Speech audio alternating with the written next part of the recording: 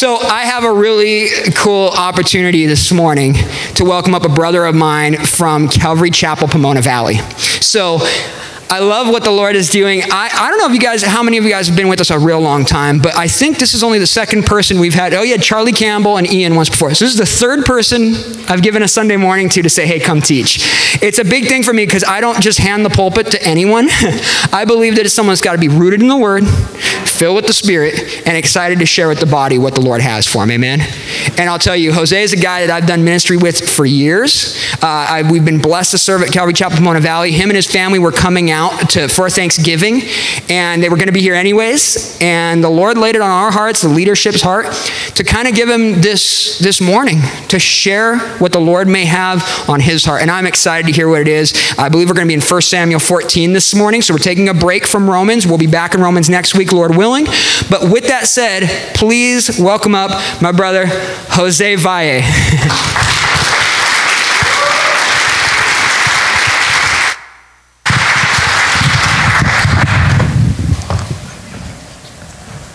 Thank you, brother. Go for it. You got yours.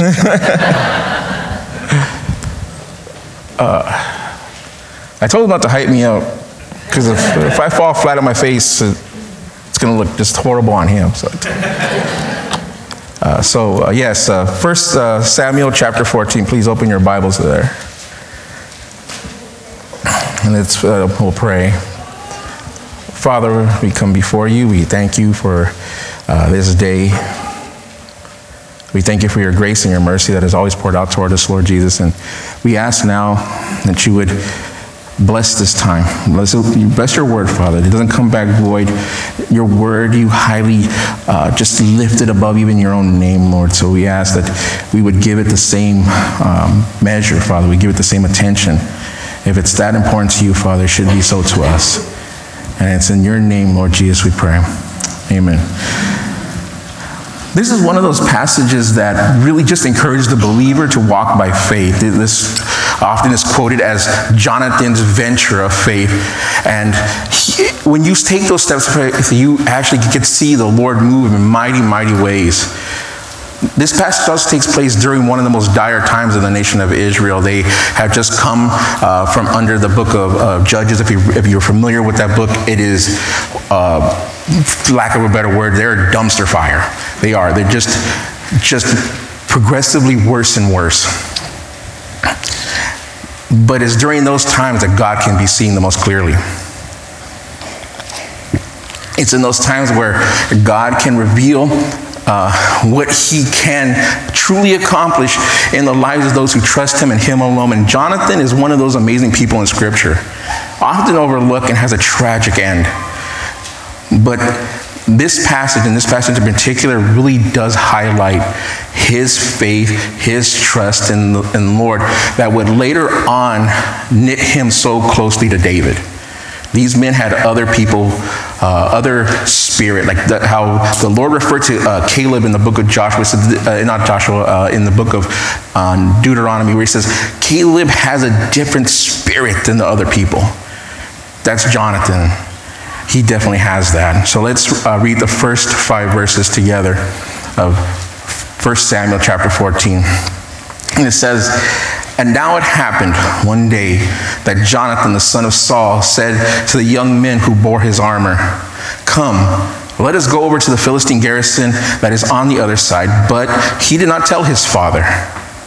And Saul was sitting on the outskirts of Gibeah under a pomegranate tree, which is in Migron. The people who were with him were about 600 men. Ahijah, the son of Ahitub, Ichabod's brother, the son of Phinehas, the son of Eli, the Lord's priest in Shiloh, was wearing the ephod. But the people did not know that Jonathan had gone." Between the passes by which Jonathan had sought to go over to the Philistine garrison, there was a sharp rock on one side and a sharp rock on the other side. And the name of one was Boaz, and the other name was Senah. The front of one faced the northward opposite of Michmash, and the other southward, the opposite of Gibeah. We'll stop there. It starts off with saying that on a certain day, the Hebrew suggests that it was just an ordinary day. There's nothing to distinguish it from the day before, the days to come. It's just an ordinary day. But it was the heart of one man that would turn this day into something absolutely extraordinary. It was one man and his armor bearer, who doesn't even get a name. This guy is lost to the annals of history. We focus mostly on Jonathan, but there are two men who decided to walk by faith. And when everyone else did not do what God had called them to do, these two were willing to do it. It says that they decided to go up to the garrison of Michmash. And if you're familiar with the previous chapter of 1 Samuel, you would immediately understand how insane this is. See, in chapter 13, verse 5, it says that the garrison of Michmash, that there was 30,000 chariots, 6,000 horsemen, and people which numbered the sands of the sea. And Jonathan just told his armor bearer, that's where we're heading at. Under any under circumstances, that does not sound like the best of plans. There's two men, over several thousand, just chariots, not counting the people riding the chariots, just the chariots, 30,000. But he was willing to do it. It says that Jonathan didn't tell his father, and there's a lot of debate why he didn't do that. There's a lot of debate why didn't Jonathan tell his father that he was going up there, and nobody else too. It's only one other individual that he tells. It's his armor bearer. No one else inside the camp knew that he left. Some people said that he should have obeyed been honoring his father and told him. Others said that he was acting because Saul wouldn't. All I can give you is what I think that I can pull from Scripture why Jonathan chose not to. And I would give you this. In chapter 13 of the book of Samuel, it says that Saul chose 3,000 of the best men for himself. And yet he only gives, of those 3,000, 1,000 to his son. And of the two armies, one being larger than the other, only Jonathan attacks the enemy. Saul doesn't. But yet Saul goes and he blows the trumpet, essentially taking credit, because it says Jonathan attacked the city. It says Saul blew the trumpet. It says, and Israel knew that Saul had attacked the Philistines. But that's not what the text says. It says Jonathan did. Saul was prone to take credit. Saul was prone to go after the glory. We'll see that throughout the entirety, where if anyone undermines him, especially when this young little shepherd boy shows up later on, anyone undermines his authority, he is quick to act, and several spears were tossed at that little shepherd boy.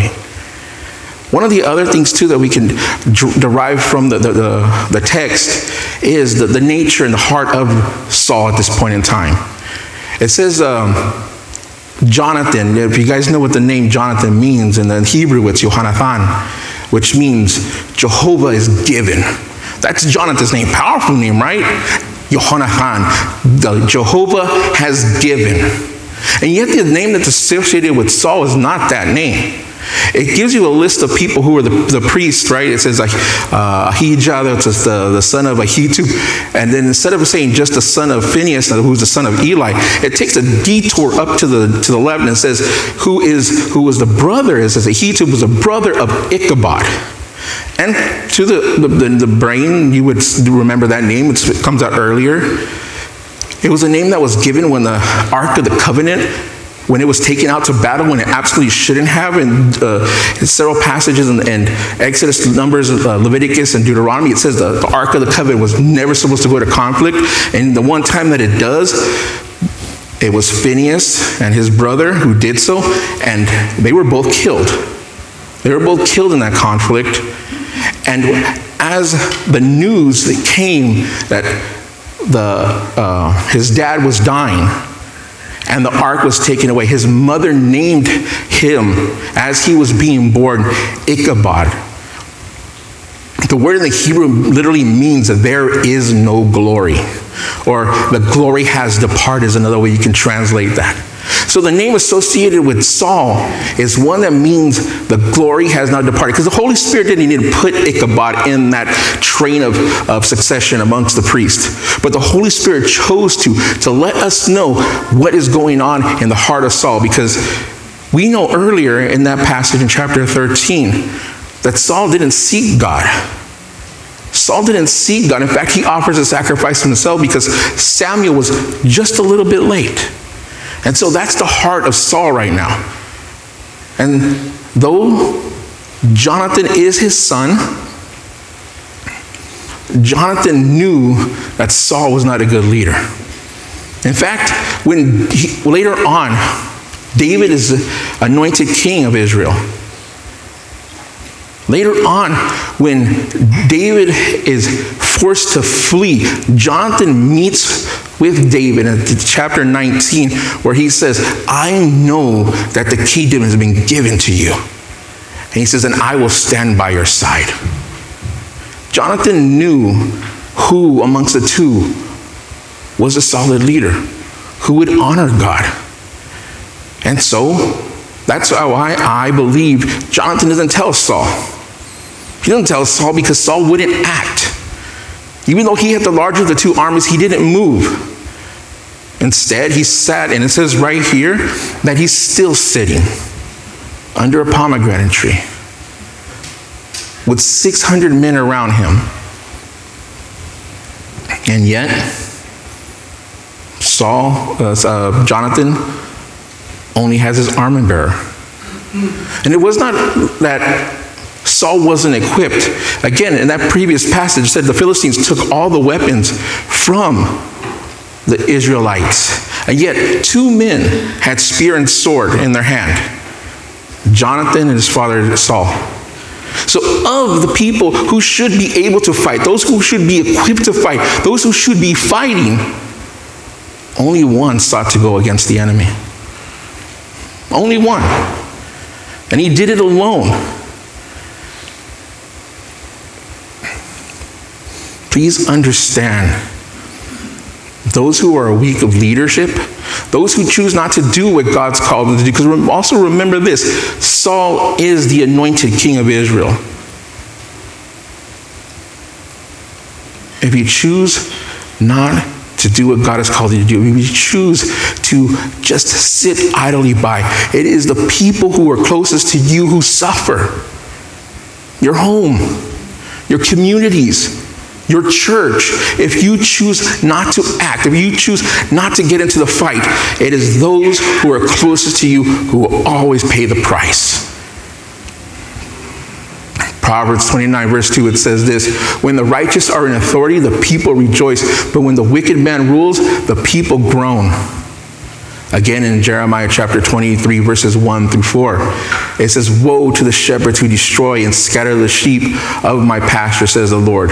Therefore, thus says the Lord God of Israel, against my shepherds who feed my people, you have scattered my flock, driven them away, and have not attended to them. Behold, I will attend to you for the evil things.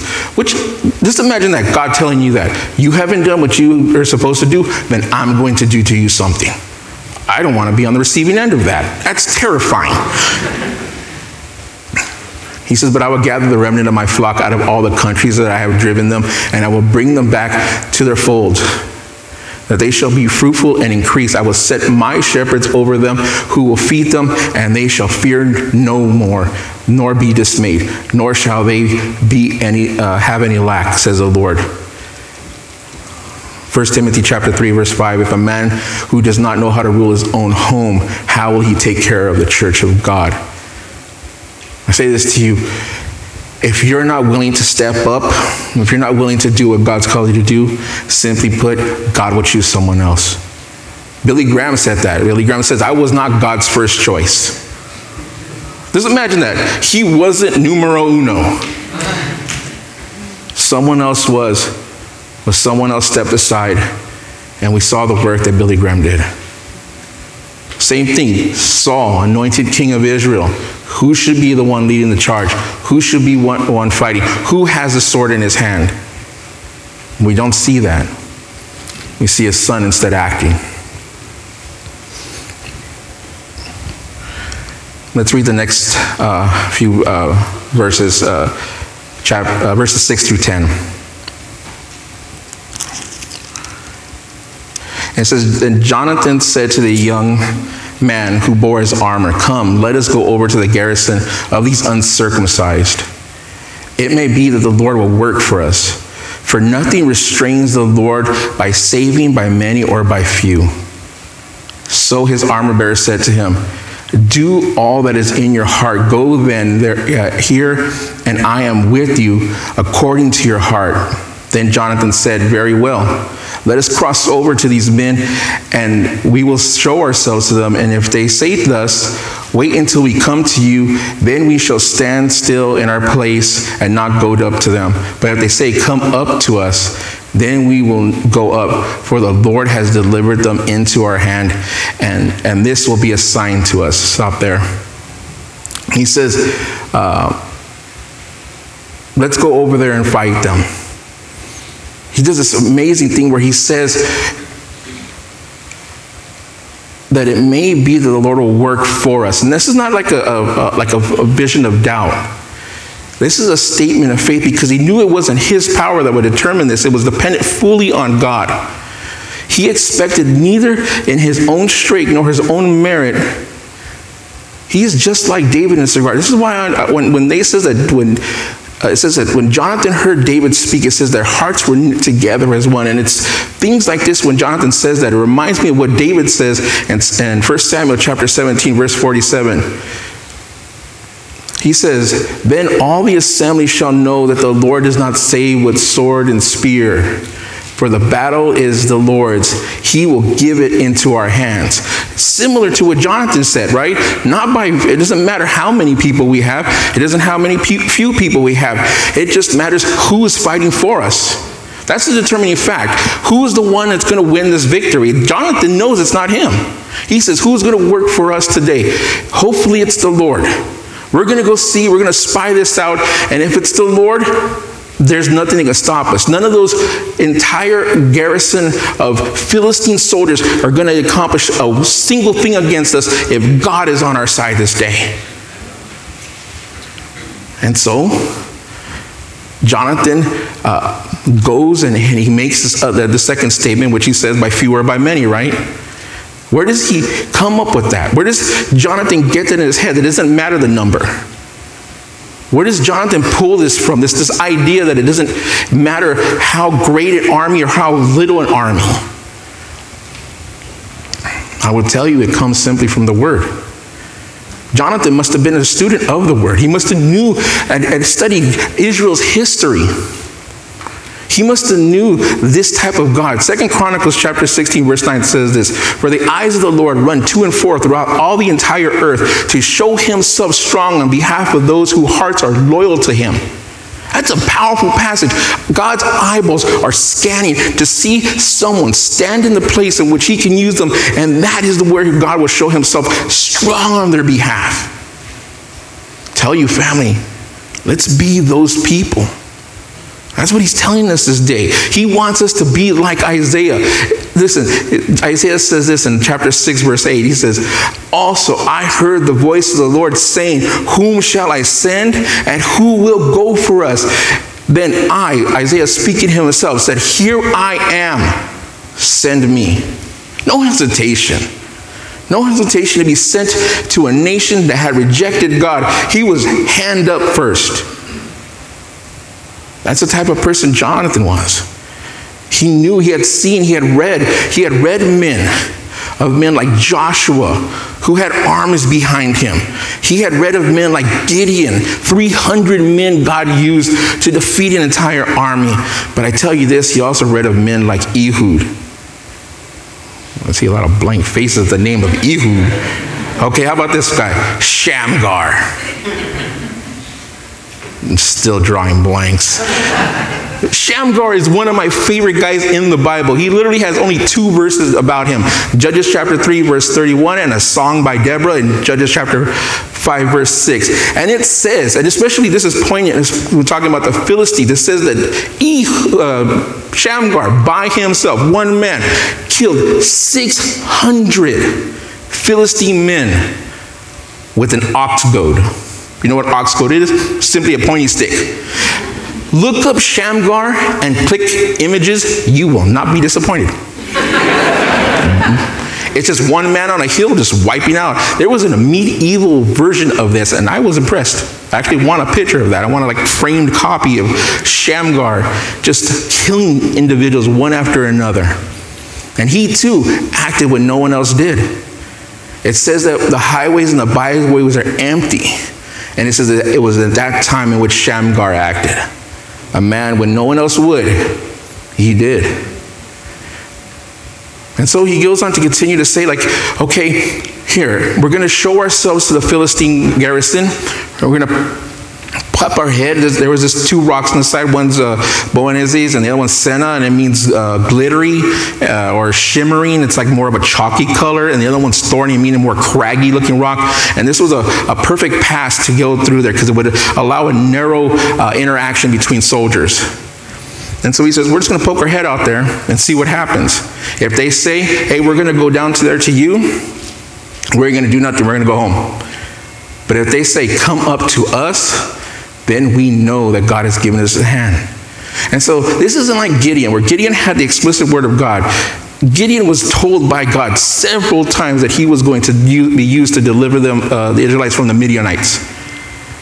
And then he's like, well, here's some fur, can you make it wet?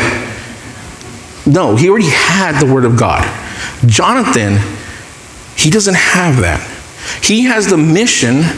He knows that they're supposed to fight the enemy, but he doesn't have the direct orders on whether or not he should. It reminds me of the book of Acts. You guys are familiar with that. You guys just went through that, right? Well, chapter 16, verses 6 through 10, it says that Paul tried to go to several countries, and this is the Spirit forbid him. It's constantly, he's like, I want to go here. No, I want to go here, though. It's not until some guy has a vision in which it's like, hey, we need help. That's when Paul knows to go there. And the same thing is there with Paul. He had the marching orders. Go out throughout the entire world and the outermost parts of the earth, making disciples of all nations, right? That's the marching orders. He just didn't know where to go. Same thing with Jonathan. He knows the strategy. We need to attack the Philistines. But he's wondering whether or not it's him that should do it, and whether or not it should be this day. And so he gives it to this Lord. He gives it to the Lord, and the armor bearer, the armor bearer, again, I really feel for this guy, because he says, whatever's in your heart, we'll do it. Which sounds nice, like this guy's a yes man. No, he's not. It's 2 against 30,000. That's not a yes man. He simply said, if God is in this, I'm going with you to our death. He signed his own death warrant the moment he said, hey, we're going to go together, we might not make it back. And that's who you need in your life. You guys need individuals in your life who would tell you straight, and if necessary, go with you all the way. You had guys like Paul and Barnabas. You have, again, David and Jonathan, Joshua and Caleb. You had these powerful men who are always with another person, who were willing to tell them up front. David will later have the man Nathan, right? He's the one that calls him out on his sin. You need a guy like that in your life. Women, you need the same thing. You need someone solid who you can trust, who can just tell you straight up. Before I came here to share the word with you guys, when I was talking with Rex about it, I went and I talked to a man who's a pastor at the Pomona Valley. His name is Tony. Look from Lisa over the Mac. But I know he will shoot straight with me. I know that if I ask him a question, he won't beat around the bush. He will tell me everything that I did wrong that day, yesterday, and the day before. And so I asked him, I think that I should do this thing. Should I step out in this direction? And he says, yeah, definitely. Took me by my hands and prayed with me that at that moment. You need someone like that. You need an armor bearer. Someone who can bear the brunt with you. Fight shoulder to shoulder with you. He has that. He has this man.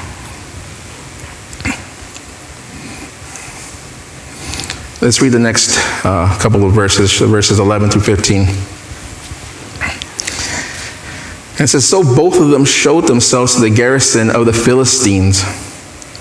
And the Philistines said, look, the Hebrews come out of the holes where they have hidden. Then the men of the garrison called to Jonathan and his armor bearer and said, come up to us, and we will show you something. Jonathan said to his armor bearer, come up after me, for the Lord has delivered them into the hand of Israel. And Jonathan climbed up on his hands and his knees with his armor bearer after him, and they fell before Jonathan as he came after him. His armor bearer killed them. That first slaughter, remember that word, that first slaughter which Jonathan and his armor bearer made was about 20 men and about a half an acre of land. And there was a trembling in the camp, in the field, and amongst the people. The garrison and the raiders also trembled, and the earth quaked, so that it was a very great trembling. Just imagine that. Imagine Jonathan, they poke up his head out of behind the rocks. They tell him, hey, look, the Israelites are hiding, they were hidden in caves. We saw that in chapter 13. It says that after the Philistines showed the full brunt of their might, it says immediately after that, so many people left and they hid. They went into caves. And so here, when he sees these two Jewish boys pop their heads out from behind a rock, they're like, oh, they finally popped out of these gophers, these meerkats, groundhog, whatever whole loving rodent you want to pick. That's what they called them. And he said, come up here and let us show you something. Literally in the Hebrew it means we're going to teach you a lesson. But when he said come up, in my mind, in my head canon, a smile broke on Jonathan's face from ear to ear. He's all, ooh, they're ours. You want to mess around? You're about to learn.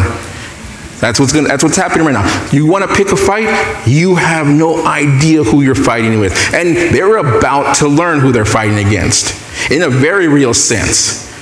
They go up there and it says so it's not even like a strategic advantage. He has to climb hand and foot up a steep rocky surface to get to the garrison. But as soon as he hits the landing, body stopped dropping. I'm not familiar with how big a half acre is. I live in an apartment building, so in terms of land mass, I'm not familiar. But 20 bodies in the half acre sounds like a lot. And that's what happened. As he would cut through one man, the armor bearer was right there getting the other. And bodies are just dropping. And it says, and people started to fear. It says the individuals are starting to wax faint. And the people are just dropping. And it says the individuals start to they're trembling. They're literally, they're so terrified at the prospect of what's happening right now. It says the soldiers and also the raiders, those who would be the horsemen, they're scared. But they don't know how many people are in the camp. It's 2 guys, remember that. It's not an entire army, it's 2 guys just dropping them like flies. But what really puts a fear in them, it says as they're terrified of what's going on and they're starting to quake, it says the very earth itself moved. Just imagine that. People are dying around you. You have no idea where the enemy's coming from. And then the earth moves itself. They learned this day who was fighting for them. This is not the first time that God has done this. In Joshua chapter 10, verse 11, it says that God came down and started raining hailstones upon their heads. It said God killed more soldiers that day than the army did. You get Judges chapter 4, verse 15, in which Barak, the good one, not the one we had before, as he's fighting in the plain, it says a storm comes and sweeps away the enemy. And it causes such a mass confusion, and it's attributed to the Lord. The Lord fought with them. Judges chapter 7, it says that Gideon, all he does is crack open a pot. And the people were so terrified at the number of pots and trumpets being blown that they start to kill each other. They they think their neighbor is fighting against them. When teaching that story, I taught the book of Judges to the junior high students because I'm that guy. And so, actually, there they are right there, my former students, and now I'm teaching their parents. Odd transition. But when teaching them that story, the first question they asked is like, could they be naked? I'm like, what do you want to know? He's like, well, they were sleeping. They woke up, started fighting each other. Yes, probably they're fighting naked. Let's move on. Let's move on. Those are the questions, the deep themes that the junior high students want to know about when considering a text of the Bible.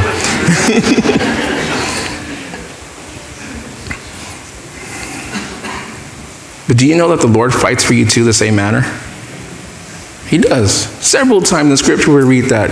2 Corinthians chapter 10, verse 4, it says, the weapons of our warfare are not carnal, but mighty in God for pulling down of strongholds. Mighty in God, not your might. It's not by your power, it's not by your might, it's by His Spirit, that says the Lord, right? Ephesians chapter 6, verse 12, it says this, for we wrestle not against flesh and blood, but against principalities, against powers, against the rulers of the darkness of this age, against the spiritual host of wickedness in the heavenly places. Our fight is not with those here on earth. Sometimes it seems that way, right? Sometimes it seems like these people out there are our enemy, but to tell you now, they're not. They're no more than prisoners of war that need to be rescued. We have a real enemy. And literally goes by the name, the adversary. That's our enemy. And it's not in our strength whatsoever that we can defeat him. We need the Lord, the God of heaven and earth, who can move mountains, who can stop the sun in the sky, who can make it rain fire from heaven. Same God. He hasn't changed. He's the same God who fights for you today. Remember that. Remember when when difficulties do happen. And I tell you this because personally right now I'm experiencing that. Came here with my family, flew in to Love Field a couple of days ago, and as I was preparing this study, I got it done and accomplished. I finished up all the finalization of it yesterday, and I sent James all the particulars of it. Well, this morning at about 12:30, my youngest daughter woke up vomiting. I have no idea. I think it's probably food poisoning. Because around 4 o'clock, my son started vomiting. They went out together and they ate food together. I didn't go out with them. I was studying. Then my wife, that's why she's not here with me today. She started to vomit shortly before we were getting ready to come here. So understand, if you're going to get into the fight, you're going to get punched in the face. But just like the saying goes, I got my dad behind me. He fight for me. And that's why I can stand before you today and give you this message. So understand that. It wasn't Jonathan that was going to win this fight. It wasn't his armor bearer. They were just starting the fight. Someone else was finishing it. And amen to that. Amen to that. Let's read the next couple of verses 16 through 20. And it says, now the watchmen of Saul in Gibeah of Benjamin looked, and there was a multitude melting away, and they were here and there. And Saul said to the people who were with him, now call the roll and see who has gone from us. And they were called the roll. Surprisingly, Jonathan's armor bearer were not there. And Saul said to Ahijah, bring the ark of God, for the ark of God was with the children of Israel. Now it happened when Saul talked to the priest that the noise which was in the camp of the Philistines continued and increased. And so Saul said to the priest, withdraw your hand. Then Saul and all the people who were with him assembled, and they went to the battle. And indeed, every man's sword was against his neighbor. And there was a very great confusion. Let's stop there. The contrast between Jonathan and Saul can't be more different. It really can't. Where Jonathan refused to move unless God confirmed it. Though he was courageous, he was cautioned. He didn't move unless he was absolutely certain. We see Saul, who had both the priest who bore the ephod and the Ark of the Covenant near him. Both were near him. Did not once seek the Lord. It says that when they actually had an opportunity to do so, it says that there was such a calamity going out above them. It was just like bodies were melting, is what it say there. Like it was like such chaos that when he asked the priest, hey, consult with the Lord. But as soon as the noise grew even louder, he's like, never mind, we need to move. And never more is that such a dangerous thing. Saul was always like that. You see that from the very beginning, in which he had very little idea of who God is. When looking for Samuel, he didn't even know that there was a seer called Samuel that lived in Ramah. It was his buddy who told him about it. When he was told by Samuel to wait until I get there, just because he was slightly late, at the urging of the people, he offered a sacrifice that he was not supposed to. The priest and the king were supposed to be separate. There was a distinction between the two. And here, with both the Ark of the Covenant and the high priest there, he doesn't. Proverbs 29 verse 18 says this, where there is no vision, the people perish. But he that keeps the law, happy is he. Proverbs chapter 3 verses 5 through 6 is one of those amazing verses that we all know. Trust in the Lord with all your heart and lean not all on your understanding. In all your ways acknowledge him, and he shall direct your paths. Trust in the Lord with all your heart. Don't trust in your heart. Your heart is deceitfully wicked above all things. Who can know it? The Lord says he alone searches the hearts and minds of men. The word there that's used there is incurably wicked. So if someone ever comes up to you and like, brother, just follow your heart. Tell that person to leave immediately. Just tell them to go away. It says trust in the Lord with every part of your body. Literally the word in the Hebrew means the will. That's what the heart means. It's the part of you that drives you. It's that part you trust in him and him alone. Saul had the opportunity, refused. Jonathan had the opportunity and obeyed. And look at what he's getting, the victory. When Saul shows up, literally the enemy is fighting itself. He can't even do anything. He has no part to play in this conflict. He just stands there and looks as a spectator. Because he refused to move in the beginning, he refused to seek the Lord, and now he's looking at a victory happy before his own eyes in which he will not take part of. In fact, this will drive him in the next section after this. We're not going to cover that. I wish we could if we had the time. But he makes a horrible oath to the effect in which it damns his own son. Because he's just nothing more than a bystander in his own story. We need to focus all of our attention, all of our drive upon the Lord, his will. Saul did, and he was sitting underneath that tree. It says a pomegranate tree, and in the Hebrew imagery, pomegranate trees symbolize victory.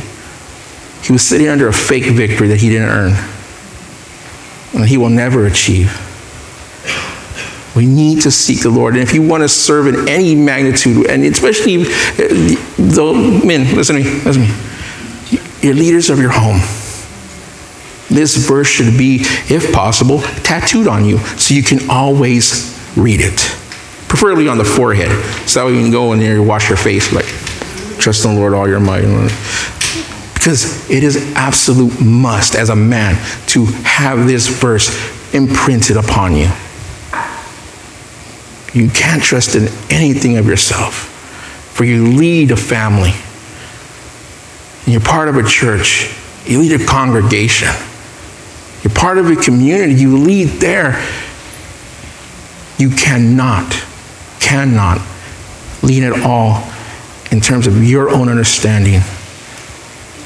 You have to seek the Lord, and you have to have his vision. So let's read the next passage, verses 21 to 23.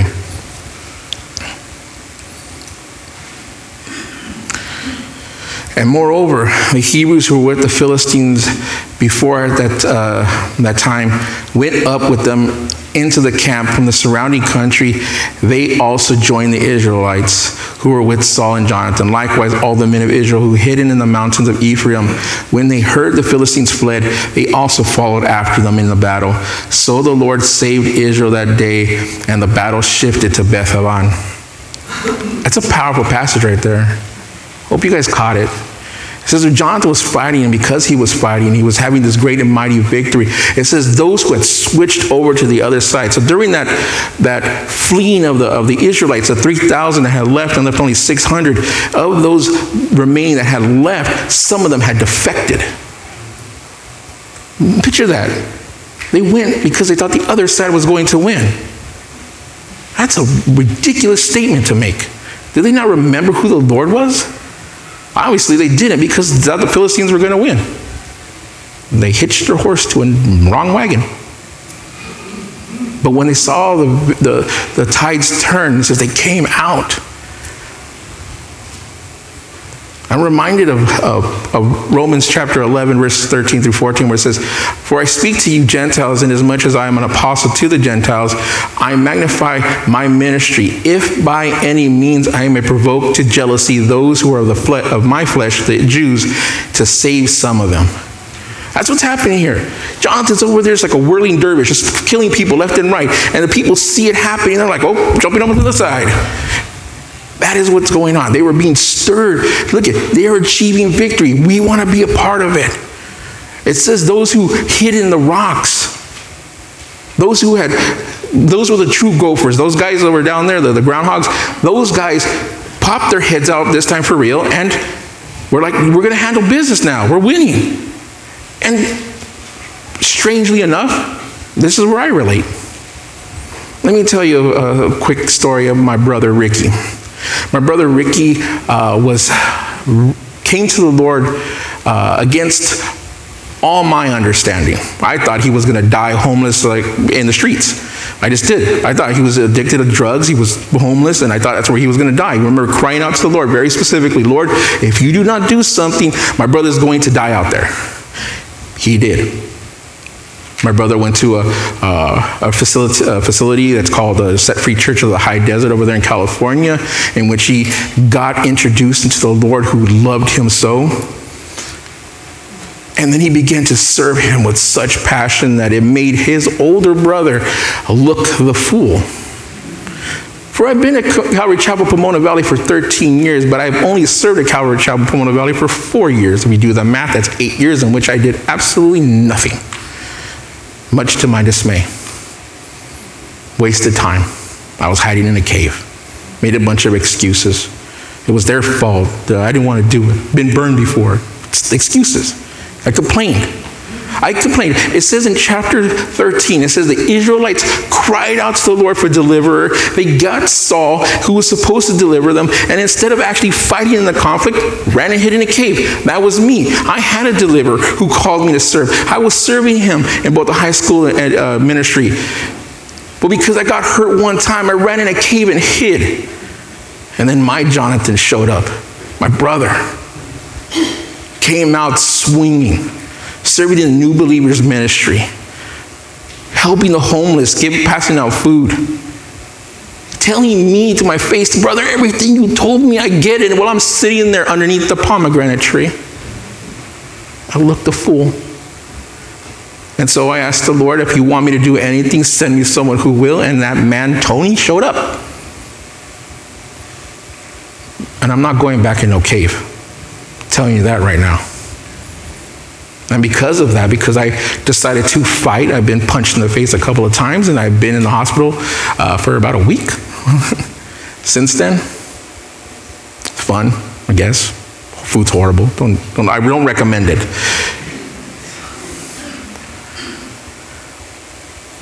We see that in Scripture. When one man acts, others will go. 1 Samuel chapter 17, verse 47 says this, "Then all the assembly shall know that the Lord does not save by sword and spear, for the battle is the Lord's. He will give you into our hands." The whole assembly, when you start to act, when you step into the place where the Lord has called you to be, it is not just you who's blessed, it's those who are around you who see it. And they'll be stirred in the heart to to act, to fight with you.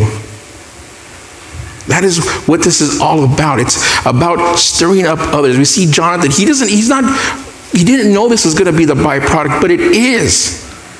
He didn't know that if he stepped out to fight against the enemy, all he did was, the Lord wants me to do this, I'm going to do it today. And look I get blessed by bonus. Others will just join alongside me. And last time I came out here 2 years ago, we were in a living room. I was one of 3 families, and I was visiting. And now look at what the Lord has done. 2 years the Lord has brought this about. Not as much as I love Pastor James, it's not him. It's the Lord. He brought this about. He brought people who fought alongside my brother. This is his doing. Just be like Matthew 5:16. Let your light so shine before men that they see your good works but glorify your Father in heaven. That's what it's about. You do the work that honors the Lord, and he gets all the glory.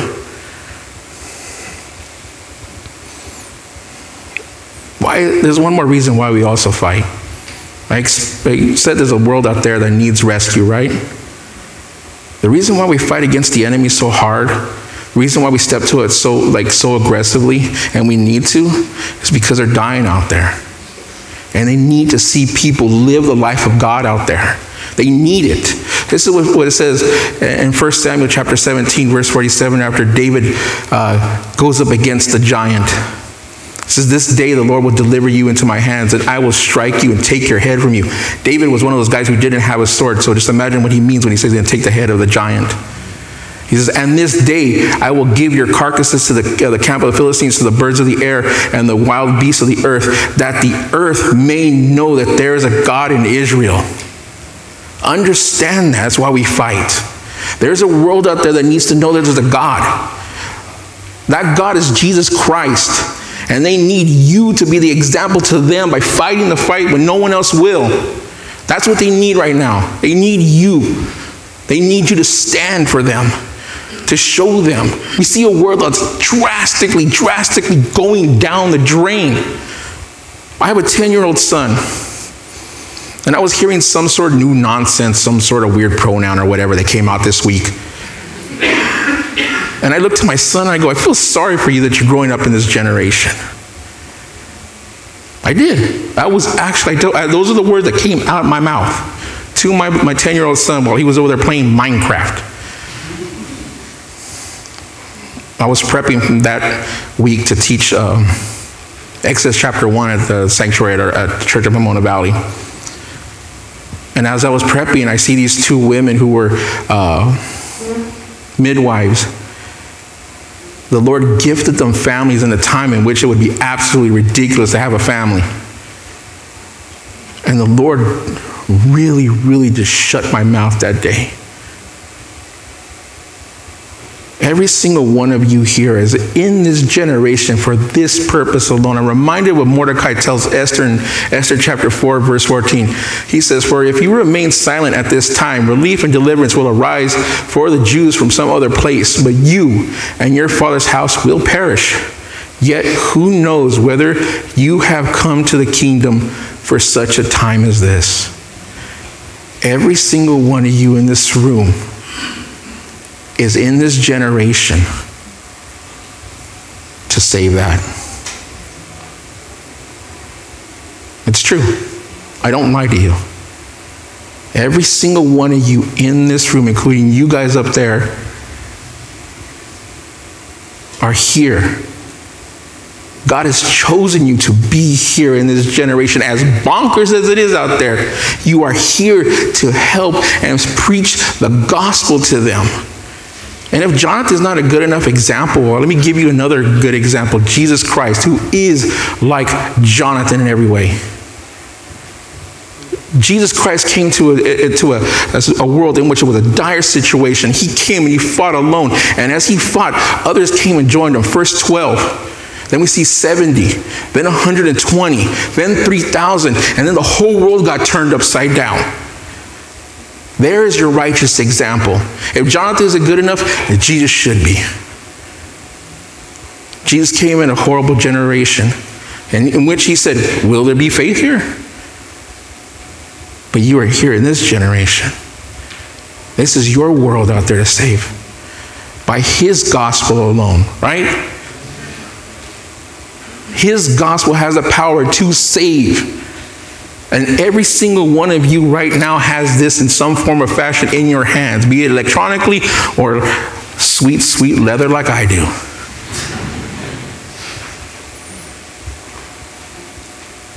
Who will you choose to be this day?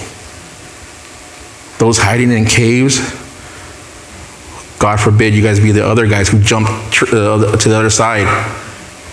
Will you be those who sit underneath the pomegranate tree pretending to be victorious when you're not? Or will you be like Jonathan? Will you fight when no one else will? It doesn't matter of age. Jonathan was roughly about 16 years old at this time. It was the time they went out to war. And if you're like, well, I'm not 16 years old. Caleb was 85 years old when he said, let me get that mountain right now. No excuse. Your God is big enough to fight for you and through you for them out there. Let's pray. Lord, we come before you, and in your name, Lord, we ask that you would send your Spirit right now upon us, Lord. Lord, that we respond to the word. You would open up our hearts to all that you have to do, Lord Jesus Christ. We ask that you would make us bold for you. Make us fight, Lord. Make us warriors. Prepare us, Lord, for we step out in that battlefield and we're going to get hit. But you defend us, Lord. And it's your name we pray.